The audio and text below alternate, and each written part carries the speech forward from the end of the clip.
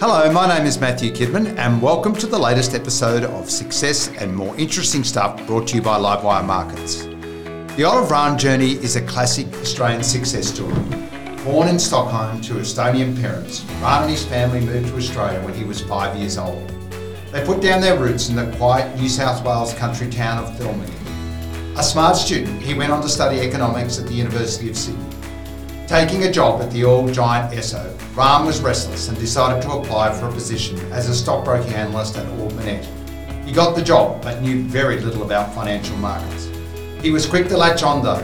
He rounded out his experience by moving to London, working for Robert Fleming on the buy side. In 1975, he answered a call from his old colleague from Ord Minett, Chris Corrigan. Corrigan had been put in charge of a joint venture between Ords and Bankers Trust Australia. He was ambitious and saw an opportunity to grow a funds management business, taking on the sleepy Australian institutions, and thought Rhan was the ideal person to take on the task. From 1978 through to 1987, Rhan ran Pendal, the institutional business within BT.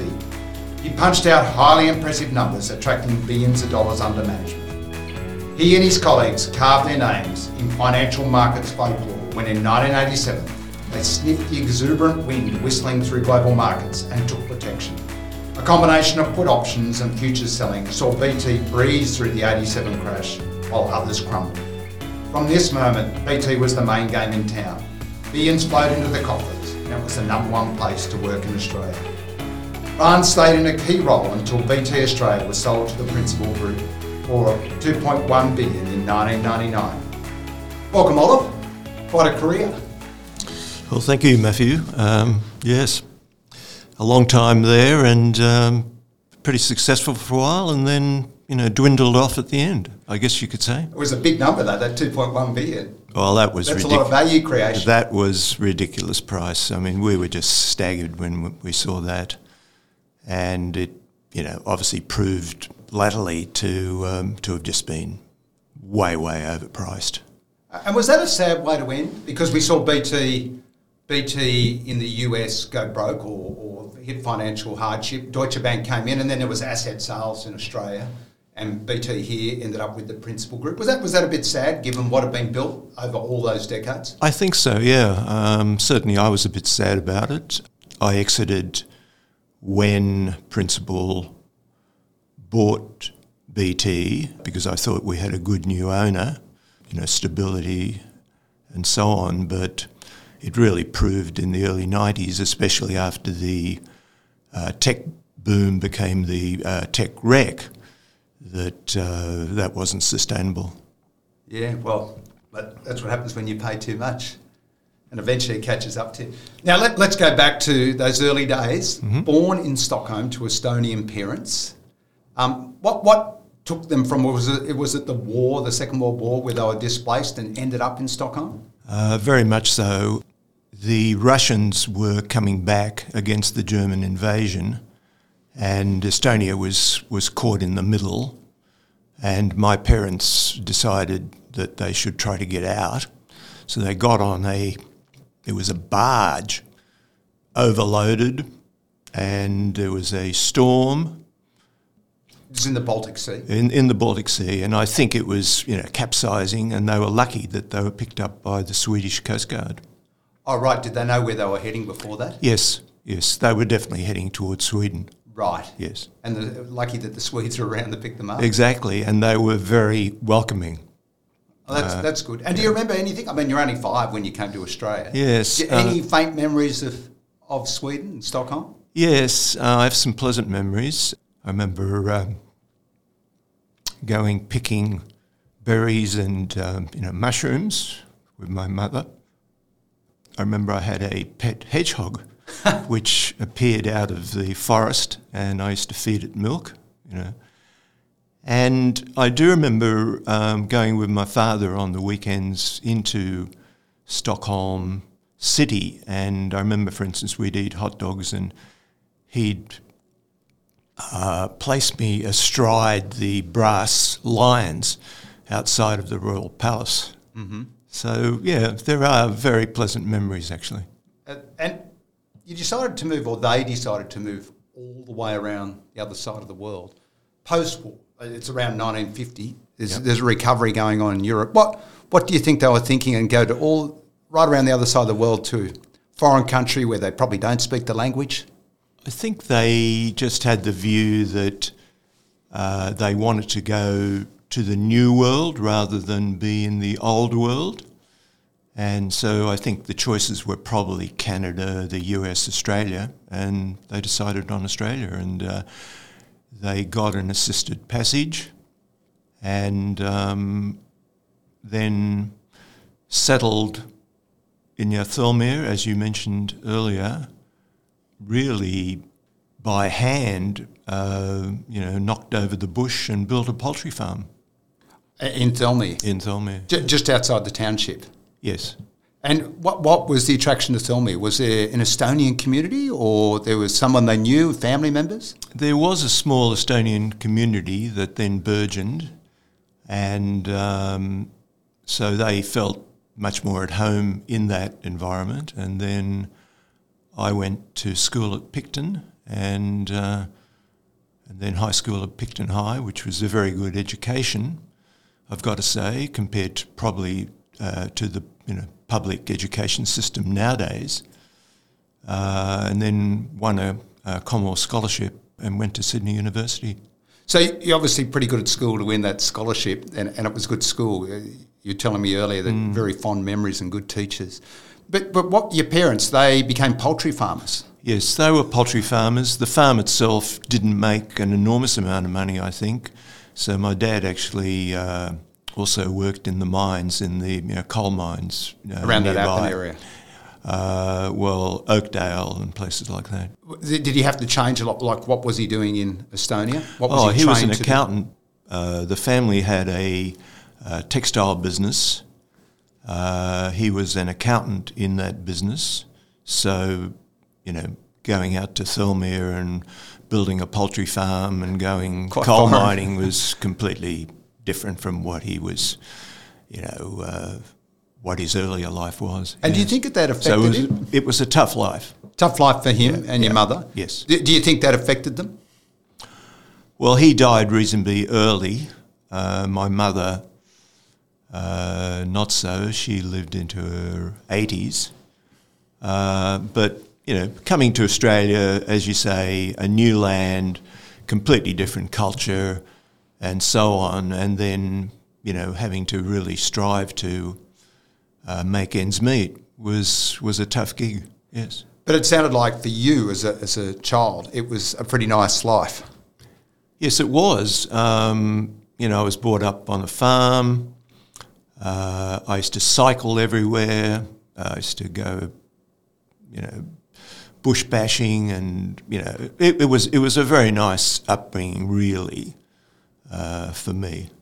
And what got you interested in economics? You say you've got that scholarship. Was that to study economics specifically? At high school, in the leaving certificate, I actually did first class honours and got them. So I had, some inclination towards economics. And so when I looked at what degree I might take, I decided on an economics degree with an accounting major. And that worked very well for me, as it turned out. And you took to the subject of economics naturally? A lot of people get lost in all the terminology when you're at school. Yes, I preferred macroeconomics to micro, the bigger picture. And that's where, I guess, once we got into funds management, we also flourished. And you were, while you're at uni, you were travelling from Thirlmere every day, or did you leave home? No, I flattered in Sydney for most of the week, and then used to go home most weekends. And were they the hip 60s, or was it a little bit more sedate in Australia at that stage? Well, it was pretty sedate, and then I think as the 60s rolled on, it became more like the swinging 60s. And certainly by the time that I got to London, it was very much the swinging 60s there. In Chelsea and so on. Yeah. Now, at the end of it, you take a job at Esso. At the end of your degree, you take the job at Esso, but then you got a bit lucky, as you put it, where one of your old lecturers from uni gave you a call and recommended that you apply for a job at a stockbroking house, which was Ord Minett. How did that come about? Well, SO was a great disappointment. It was supposed to be a cadetship where you learn, and really they didn't have any structure in place for graduates to come in and learn anything. So I was doing some basic bookkeeping sort of stuff and so on. Very boring. I was only there for probably a couple of months. And then one of my old lecturers called me up out of the blue and said, I've got a partner in a stockbroking firm who's looking for a trainee analyst. Would you be interested? Well, I knew nothing whatsoever about markets and so on. In fact, those days, of course, stockbroking was very much my word is my bond. It was an old boy network. The Financial Review, I think, only started coming out daily, I think, sometime in the mid-'60s, just to give you an idea. So, the sort of financial markets really weren't very evident in people's lives. And your first day at Ord Minett was the day that Australia switched to the Australian dollar. Yes, it was the 14th of February 1966. I remember going up in the lift with all these people in fancy suits and things and looking at myself thinking I look pretty shabby. But to be honest, once I got into it, it was fantastic. It was one of the very few stockbroking firms that did have a research department. There were 4 or 5 people in it. 2 of them pretty quickly left to do MBAs after I joined. And the basic product that I was producing were called the XYZ sheets. So the X sheet was a 5-year summary of the balance sheet and ratios. The Y sheet was a similar analysis of the P&L statement and cash flows and earnings per share series. And then the Y sheet was a description of the company, a valuation, PEs and things like that, and some commentary on the likely prospects of the company. And that would be handed to the dealing desk who would then sell it, or did you go and see clients directly? The clients really had folders, and we sent them out when we produced them, and they would throw out the old sheets and put in the new sheets, we hoped. But looking back on it and talking to people who were clients, they were held in quite a lot of esteem. It sounds like something we could reintroduce, the XYZ method That's of right. research. Sounds pretty methodical and covers the fundamentals. It was a great training ground for me and for the other junior analysts as they came in. Usually they were graduates. In fact, one of the next graduates was actually Chris Corrigan. So came to play a big role in your life. Exactly. And so I was the kind of inverted commas senior analyst. He was the junior analyst. And we became great friends, and we always kept in touch. And was it mainly mining stocks? Because Australia was going into a mining boom, especially in those late 60s that peaked with the Poseidon boom. It was really the larger companies in the marketplace. So in the industrials would have been CSR and Boral and who knows what. And the mining side, of course, BHP and CRA. But it was, I can't tell you how many companies we covered, but it was quite a lot. So it was an extensive coverage. And you're right, from the end of 1966, really, I mean, there were Esso discovered oil in Bass Strait, there were the iron ore discoveries in the Pilbara, Western Mining discovered nickel at Kambalda. So there was a lot going on, and well, they're nation-building discoveries. Exactly. And at the end of 1966, Ord's actually floated Consolidated Goldfields, which was the first major mining float. And I was lucky enough to get a few shares and made a bit of money, and starting from nothing, it was pretty fantastic. It felt pretty good. Yeah. And do you think, this is probably an unfair question, were you a good analyst? Did you take to it naturally? I did take to it. I enjoyed it immensely, And it was a fantastic training ground for what I went on to do later. And then you got to move to London, which is nice, back to Europe, back where it all started from. Did the full circle, and while in London, you joined Robert Fleming, which we said in the introduction. So you've gone from the sell side to the buy side there. Was that in the back of your head that was a natural progression? There was a bit of an intervening period. What happened was that in 1969, with the mining boom really revving up on the way to Poseidon and so on at the end of 1969, I decided that I wanted to go overseas. Luckily, Ord's had a London office, and they said, well, why don't you become our analyst in London, helping our institutional clients there. And so which there would have been a lot, I gather. There was a lot, both around England, London, Scotland, and so I went over and really enjoyed that. And then, of course, there was Poseidon, went from 0 to 280, and then eventually back to 0 again, of course. And the London was just booming for Australia. I mean, they just loved it, and the speculation and all that. And there was Tasmanex, and you name any amount of companies, most of which were completely speculative. So that's your first real experience of a boom. That was and my you must have learned a lot in that first experience of a boom. And then, of course, from 70, 71, it went downhill. The London orders dried up. Ord Minett said, well, you better come back to Sydney. And I kind of looked at it and said, well, I don't think there's going to be much going on in Sydney for a while. So I hunted around and spoke to a number of my merchant bank clients in London, and Robert Fleming offered me a job, and then I worked with them in London for a number of years, mainly on a commodity fund. When I say commodity, mining based, but also other commodities, called the Ebor Commodity Trust, with a guy called Robin Hall, who was a great mentor for me.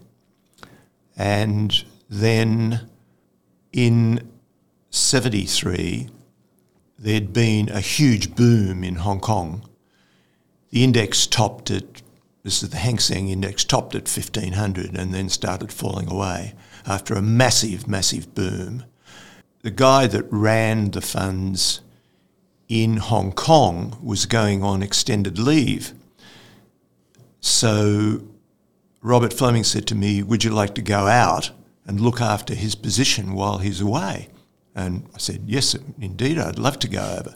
So I went over, and Hong Kong, of course, in those days was a very different place. There were tea houses, back alleyways, millionaires in literally singlets. And what I discovered was that this guy had lost, this portfolio manager had left what I'd call a lot of half-eaten sandwiches. There were all sorts of underwritings and things that had failed, and they were sub-underwriting, and so I went into it. But having seen what happened at the tail end of the Australian boom, I kind of decided, look, these things have just got to be sold. The portfolios have got to be cleaned up. And so I did that. And then, which is a good learning experience in itself. Which was good learning experience. And at the end of it, the Hang Seng index had fallen from 1,500 to 150. So it had fallen, the index, not a particular stock, but the index had fallen 90%. That must have been the biggest bust you've ever seen. It was an eye-opener. It was. And so, again, part of the experience trail, I suppose you could say. And then what happened was that I went back to London. I kind of had itchy feet. I was getting a bit sick of the London weather, grey, miserly sort of weather and so on. So I said to Flemings, can I go out to Hong Kong? And they said yes. And so I went out there and ran Asian funds, and the market started to recover. So it was a nice time. Pretty good time to go over there. Yep. And then, as you mentioned, I'd kept in touch with Chris Corrigan, and he called me one day in, I guess it was the middle of 75, and said, look, I've got this idea that we can, through active management and performance, really take on what was then the investment establishment, which really consisted in Australia, which then consisted of the large life offices, the AMP, National Mutuals and so on, Bank of New South Wales, DFC, some merchant banks, so Darlings, which became Schroders, Ipcale, which I think became Rothschilds. And so I said, look, that sounds like a fantastic opportunity.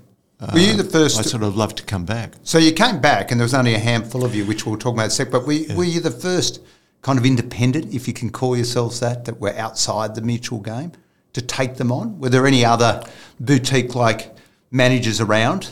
Well, there were the people like the Darlings and so on. So there were a few other merchant bank type people, but I don't know how active they really were. And Mike Crivelli, who was already there in the Ord BT team, had come over from Darlings. So he was attracted to come to Ord BT as well. So there was the four of you? There was four of us. There was Chris, who was the overall strategist of the business and how we were to implement it. And he was, as well as a wonderful strategist, he was a very hands-on executor of the strategy as well, which is very unusual for those sort of people. So he was the full bottle as such. There was Rob Ferguson, who'd been there for a few years with Chris running mutually. They had some small mutual funds and some private wealth clients. And then Mike Crivelli came in, and Mike is, as you possibly know, is a wonderful people person. And so he was the business developer, I guess you could say, and did a lot of the legwork. And Chris's original idea, was to use Bankers Trust's clients in the States. So he and Mike would go and visit those clients and put the idea into their heads that maybe their Australian subsidiaries would want to change the management away from the life offices and so on, where they had their superannuation funds, towards a more active management style. And just on that point, how much money did you have when you first landed to manage? When I arrived in October 75 and went straight to work, we had 30 million. And only one superannuation client, a British precious metals refining company called Matthew Garrett. But very quickly we started to win new mandates. So the active management pitch was working. Were the original numbers good also? The original numbers were good, especially from the 74 downturn. So it was good timing again? It was good timing, yeah. And that was basically Chris and Rob. And then we really started persuading clients that the kind of static, what was then called EFG management of the life offices and so on was redundant, and that they really needed to at least split fund, not necessarily give us the whole fund, but to split fund away from those people towards a more active management style and hopefully better performance. And what did your funds look like? Were they a balanced portfolio where you were doing multi-assets, or were they specific at that stage where you're doing equities only or fixed interest? How did they look at that stage? The funds were mainly balanced funds, similar in a way to what came over from the life offices, but they were running them statically, whereas we were running them dynamically. So they were balanced funds, as you would now call multi-asset funds, and our active style was very much in, let's call it, in vogue at that time when the markets were really very volatile. And what was your main job? To switch between assets, different weightings between the different asset classes, or were you mainly doing equities at that stage? Well, we did a bit of both. There was only a very small team, but the idea was to switch between assets through your research, identifying those areas which were going to outperform and de-weight, let's call it the risky areas which were going to underperform. And did you have to do much selling, or did Chris do most of that with Mike? Well, they did a lot of it, but I remember about a week after joining, Chris said to me, "I want you to do a presentation for Burma Castrol." And I was terrified, I can tell you. I'd never done anything like that. And I had a bit of a stutter as well, which was a bit of an impediment. And I went and did this presentation in North Sydney, I remember, and somehow or other we won the account. I was like, how easy is elated. This? I was absolutely elated. So that was my introduction to it, and I somehow or other talked myself out of the stutter over a bit of time and will, and I ended up doing a lot of presentations. In fact, all our portfolio managers used to do presentations, whether it was to their then existing clients, and we had by the 80s a kind of a blue chip portfolio of clients. So we'd gone from 30 million when I joined, 100 million in 1977, which was break even for the business. And by the early 80s, I think 83, we'd gone through $1 billion. And that was big money in those days. All institutional money until this stage? Yeah, we'd got rid of the other accounts and we're just concentrating on institutional money. Yeah. So Chris put you in charge of Pendal, which was your institutional business, in 78, which we mentioned in the intro. Yep. And through to 83, you must have been, the performance must have been quite good, and because you started to take apart those mutuals that we were talking about earlier, those life companies. You were beating them hands down at that stage. Yes, the performance was good. For us, in a way, the life officers were like low-hanging fruit, especially for clients to split fund away from them and then see how we went compared to them, and often that meant that then more money came to us anyway. So we were growing quickly. Growing your team? And we were growing the team. Some of it, in terms of people, wasn't so successful initially, and some people left or were let go. And then what we discovered was that really at $1 billion or so, we were a large fish in a small Australian pool, and it was starting to impair our performance. So we actually closed our doors to large new mandates. We still took smaller funds into the pooled fund, but we closed for larger mandates.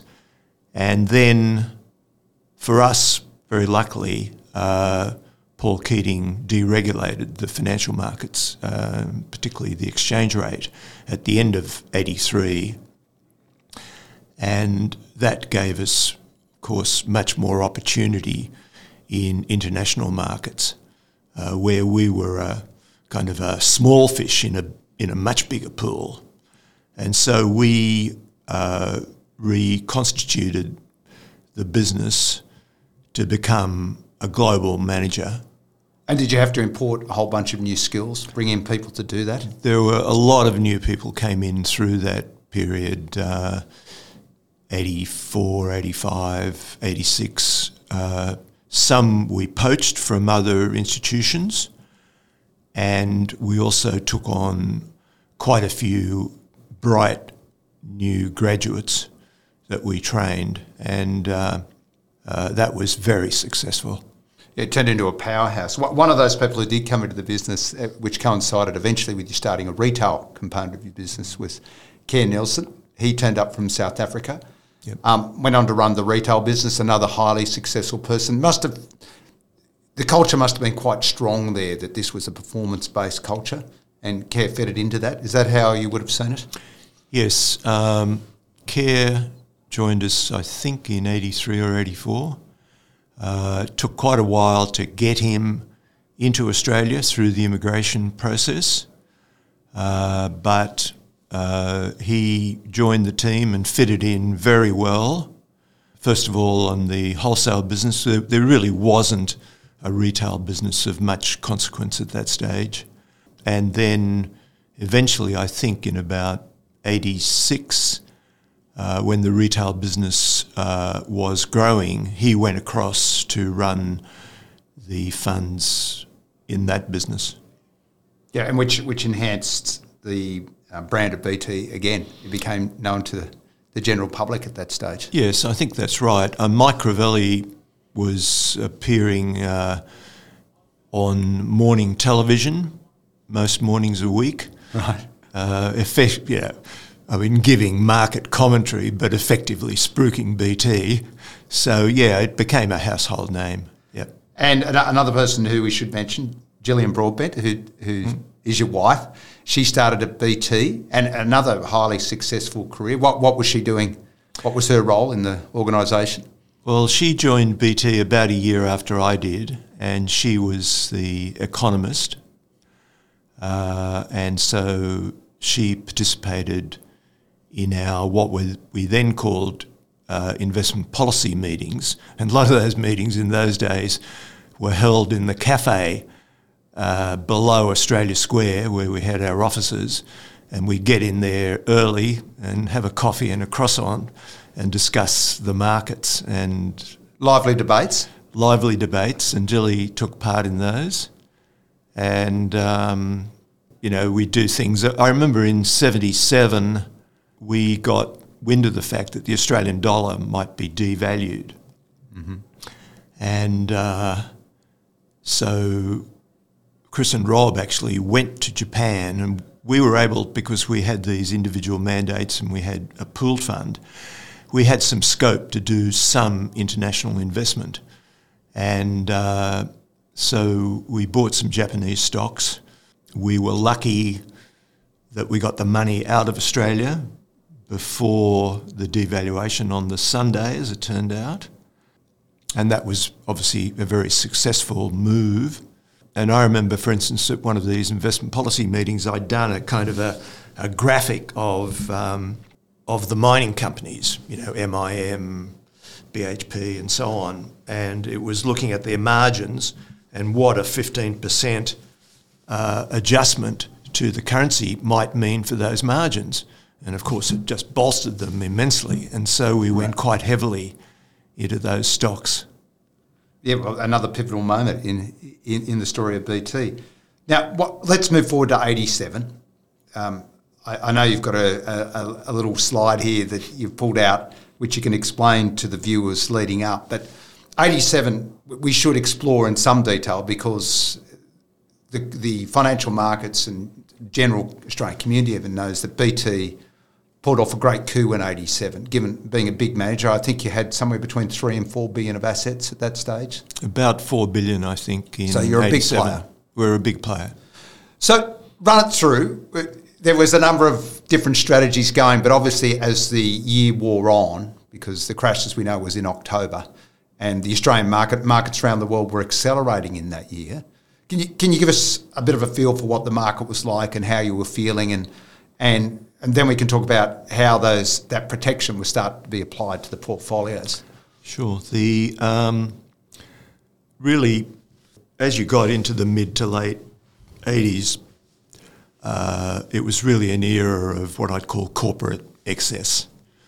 And you had these so-called entrepreneurs, really paper entrepreneurs, takeover raiders, call them what you like, Bond, Holmes à Court, Spalvens, and a myriad of others on their tail. And the economy was strong, the markets were booming, and there were all these takeover raids going on to exacerbate that. And it had come on the back of that deregulation in part, what you talked about earlier. Yes, yeah.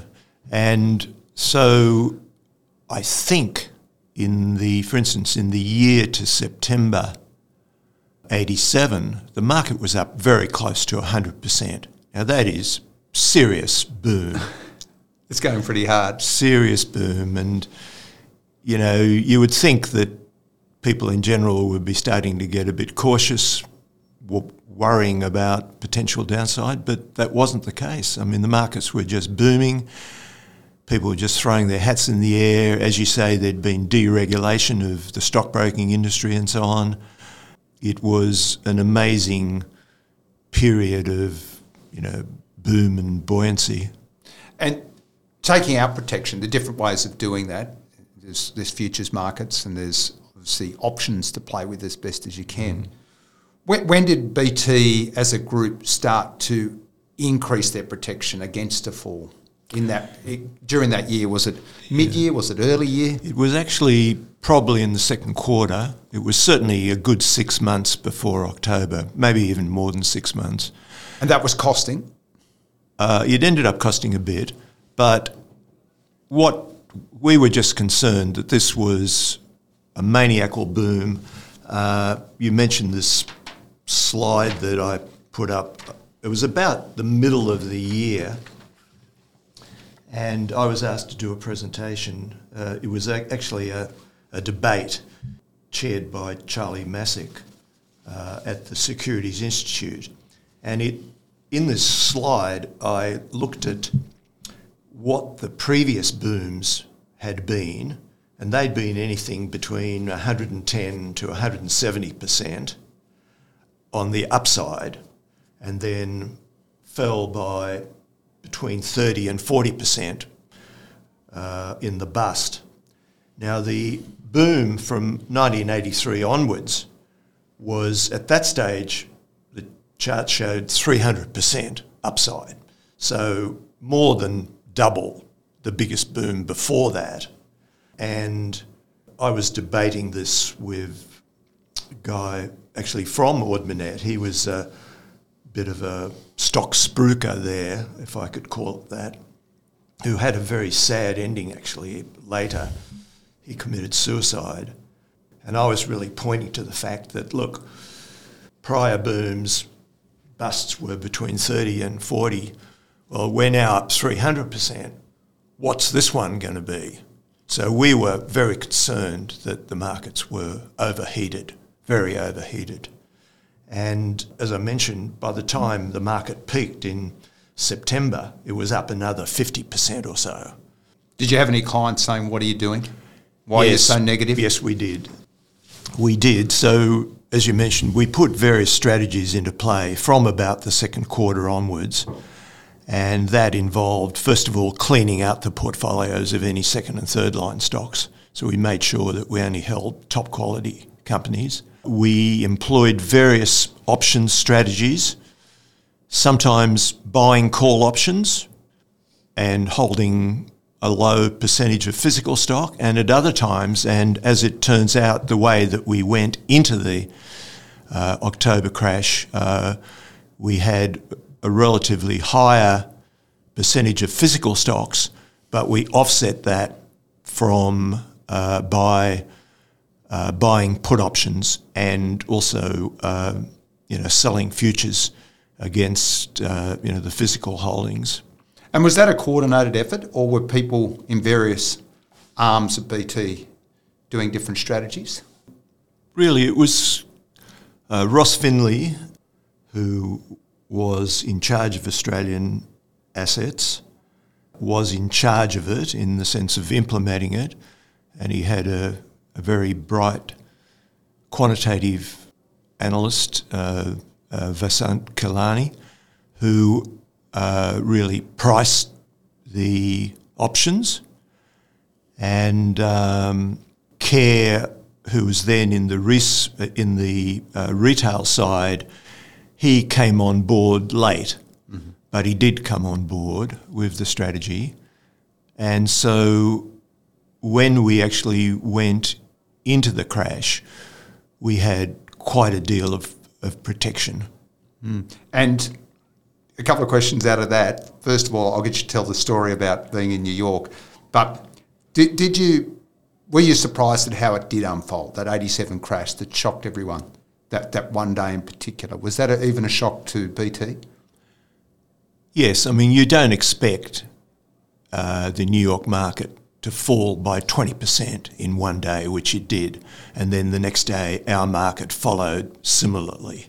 No, it was a shock. I mean, but we had been looking for a downturn.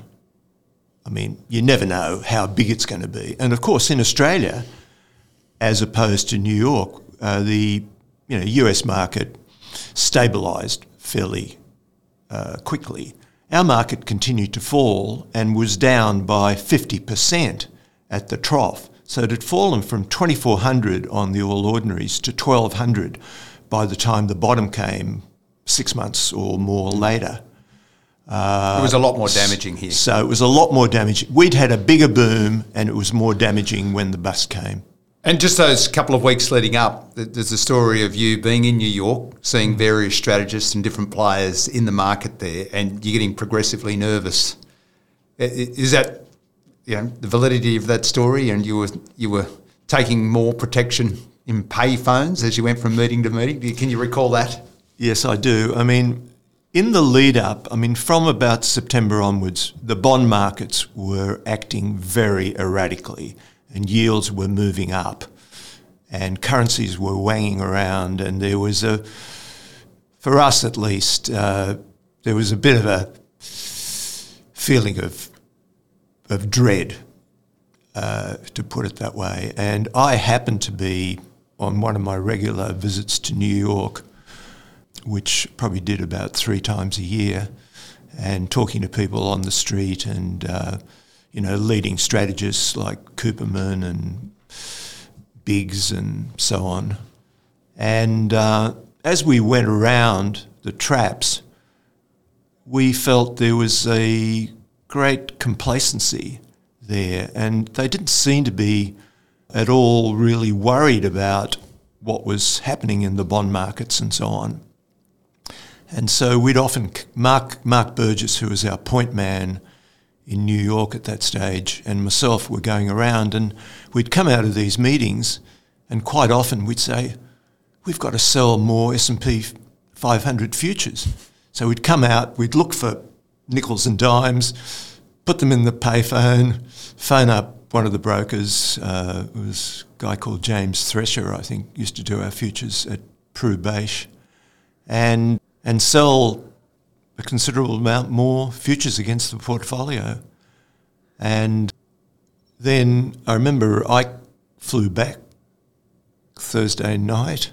Back to Sydney? Out of New York. So I arrived Saturday morning, crossing the time band, and there was a custom credit tennis tournament on at the entertainment centre, and Jillian and myself had been invited. And it was kind of unreal because the champagne corks were popping. Everybody was incredibly exuberant, as you would be. Market's gone up 100% in a year. The brokers were just, and you couldn't spend enough money. and I was kind of looking at this a bit, what's going on? And then, of course, Monday and in Australia Tuesday, and the whole thing just went belly up. Yeah. And that was really probably the icing on the cake for BT, being a great company. It became legendary at that stage. It would have been interesting in the wash-up post the crash, given the carnage that had happened.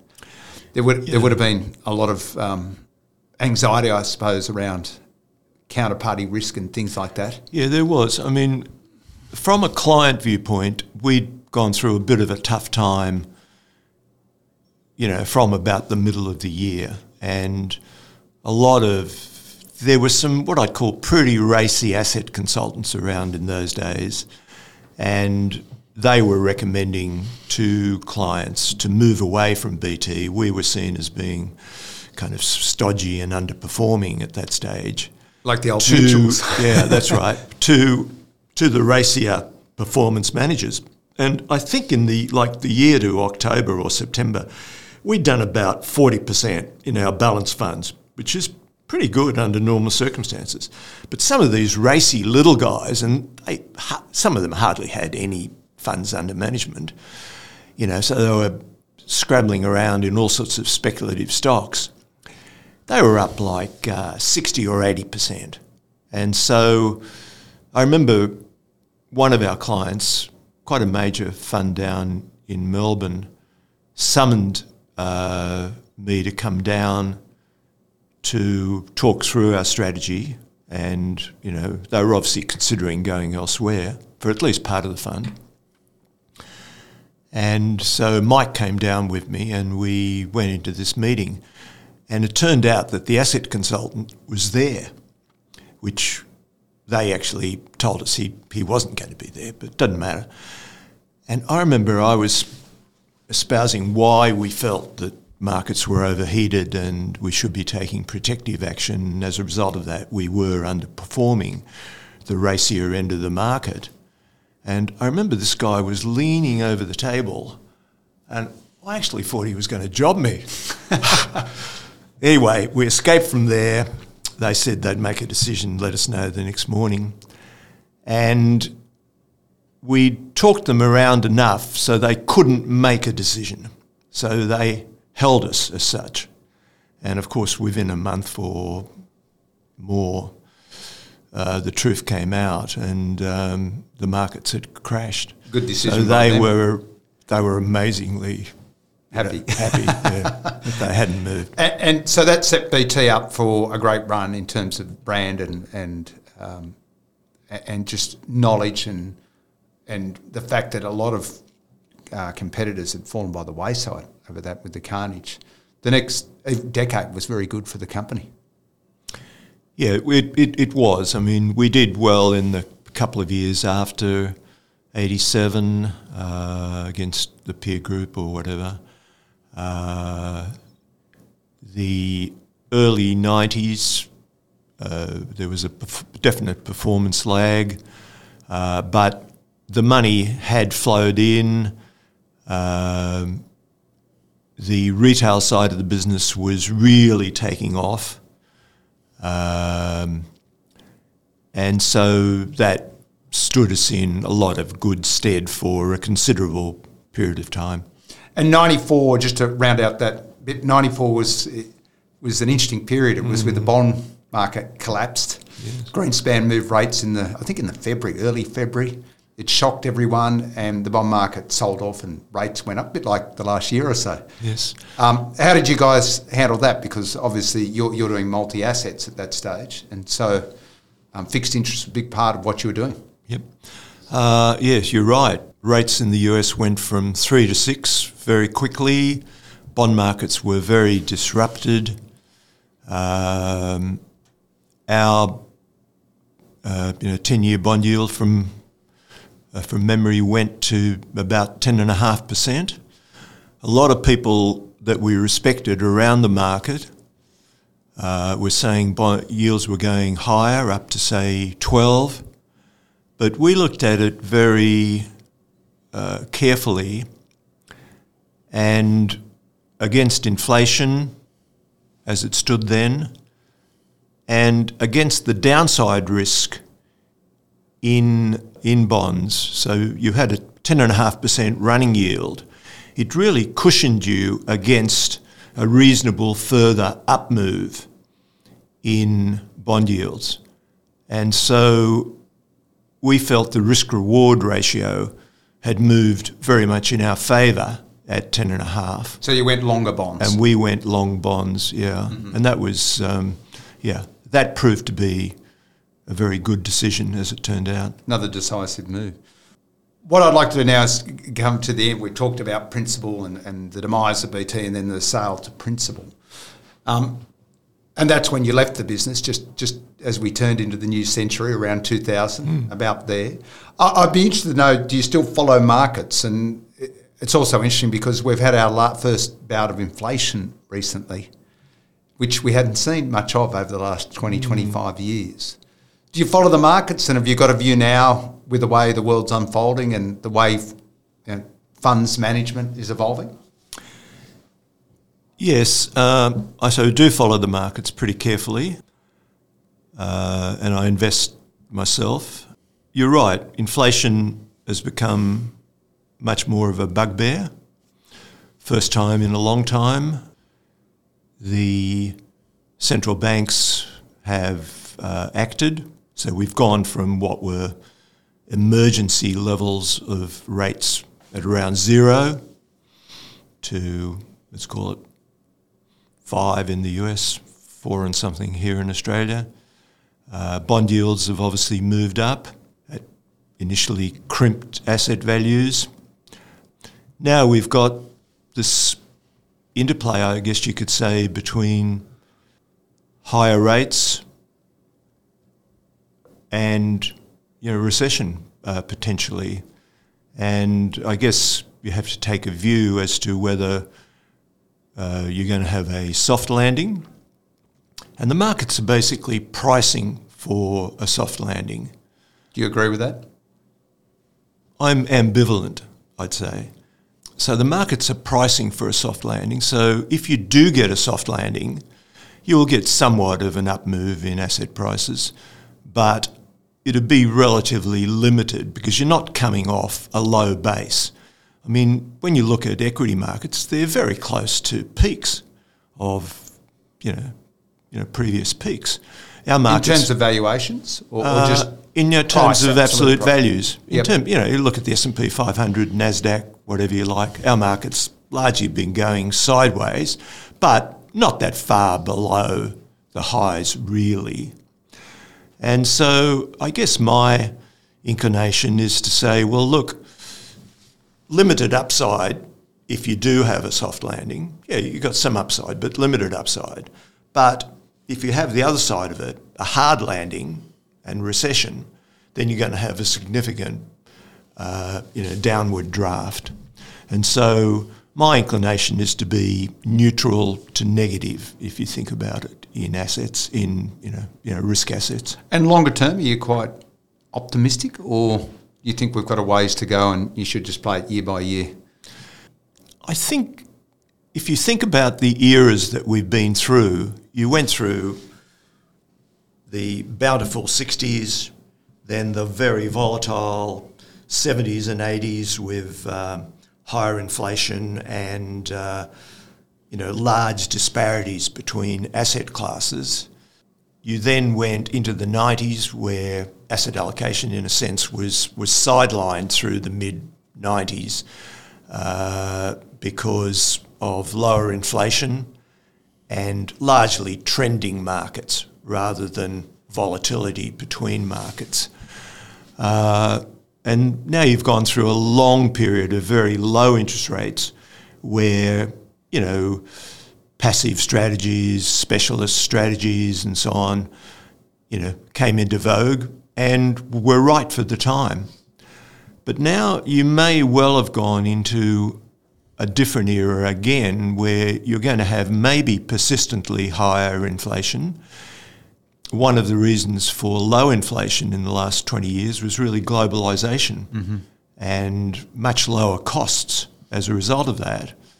Well, now, of course, we're deglobalising, we're reshoring or whatever. We're going to have higher costs. And, of course, wages are going up for the first time in a long time to catch up to the inflation. And then we've got climate change as well, and that's obviously going to impose higher costs. And so maybe structurally now we're again into at least a somewhat higher inflationary era, but we'll have to wait and see. People say, and maybe this is right, that AI is going to solve all that and that it's going to produce, well, you're going to get much higher productivity out of that. But I think we'll have to wait and see how that evolves. It's interesting you talk about productivity there. We've had an era of low interest rates, but we've had an era of very low productivity growth, especially in Australia. It might actually change where higher interest rates, but we might get some productivity growth. It'll be interesting to see how that plays out, because it's the missing link for a lot of the economists. Well, I think that's got partly to do with the fact that, we went through a wonderful era in the 80s when there was deregulation and lots of very good productivity enhancements that came out of all of that. That was really the kind of Keating era and then the early part of the Howard era. But really since then, there hasn't been any productivity enhancement. Governments have just sat on their bottoms, basically. There's been very little in the way of new, what I'd call good policy initiatives. And so productivity has lagged. And part of that is probably also going from a goods economy to a services economy, where you obviously need more labour and it's difficult to actually get productivity enhancements. But maybe AI starts to solve some of that. Where it helps the service economy along. Yeah. Yeah, and we can get that productivity back. That'd be a great outcome if we could.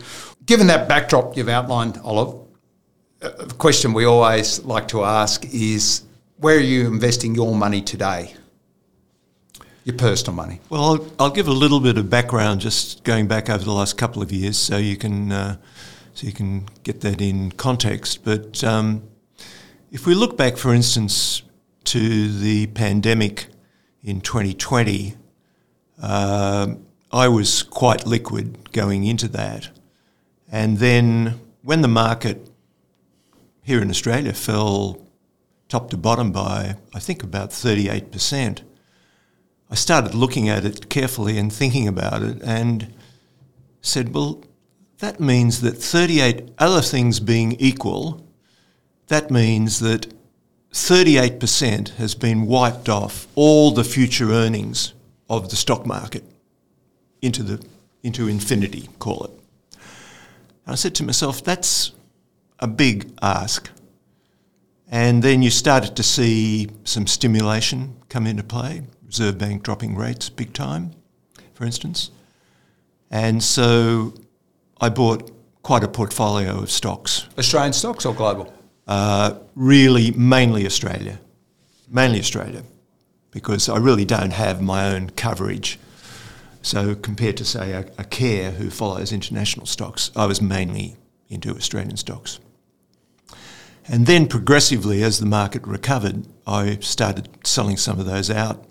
I mentioned one very quickly. Transurban went from 10 or 11 to 15 in literally a month or two. And so I just said, exit. I'll take that. Exactly. And then things rolled on to 2021, and the economy had recovered. Inflation was starting to rise. Some people were saying, well, it's just transitory, but it was rising. And you still had rates at basically zero. And so my sense said, look, the central banks have got to start acting here, because these emergency levels don't, equate anymore. And so literally I sold just about everything. Went to cash? Went very much into cash. And since then I've had a couple of small forays into what I call Goldilocks events, and did something in an EFT called FANG when the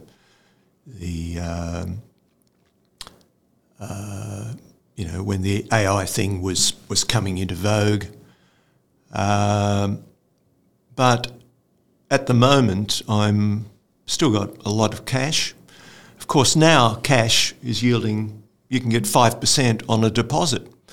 Now that was basically 0 or 1% or something, 2 years ago. And taking no risk. And you're taking no risk, and you can buy bank sub-bonds at probably 6.5. You can buy hybrids yielding in the 7s.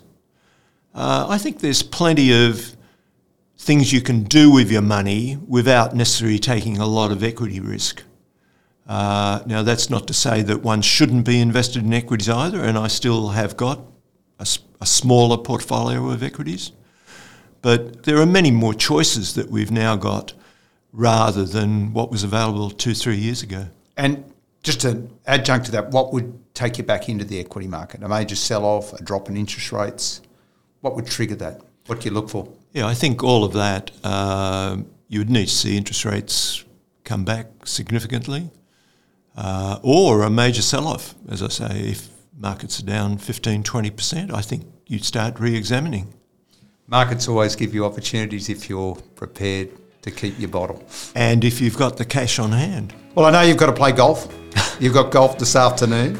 Want to say thanks for coming in. BT is a great part of Australian corporate history and funds management. It's a terrific story. And you were there from the start, so congratulations. Thanks very much for coming in and telling us the story. We've learned a lot about Australian corporate history. Thank you. Thanks, Matthew, and hopefully it sort of does give some learnings to people. No doubt.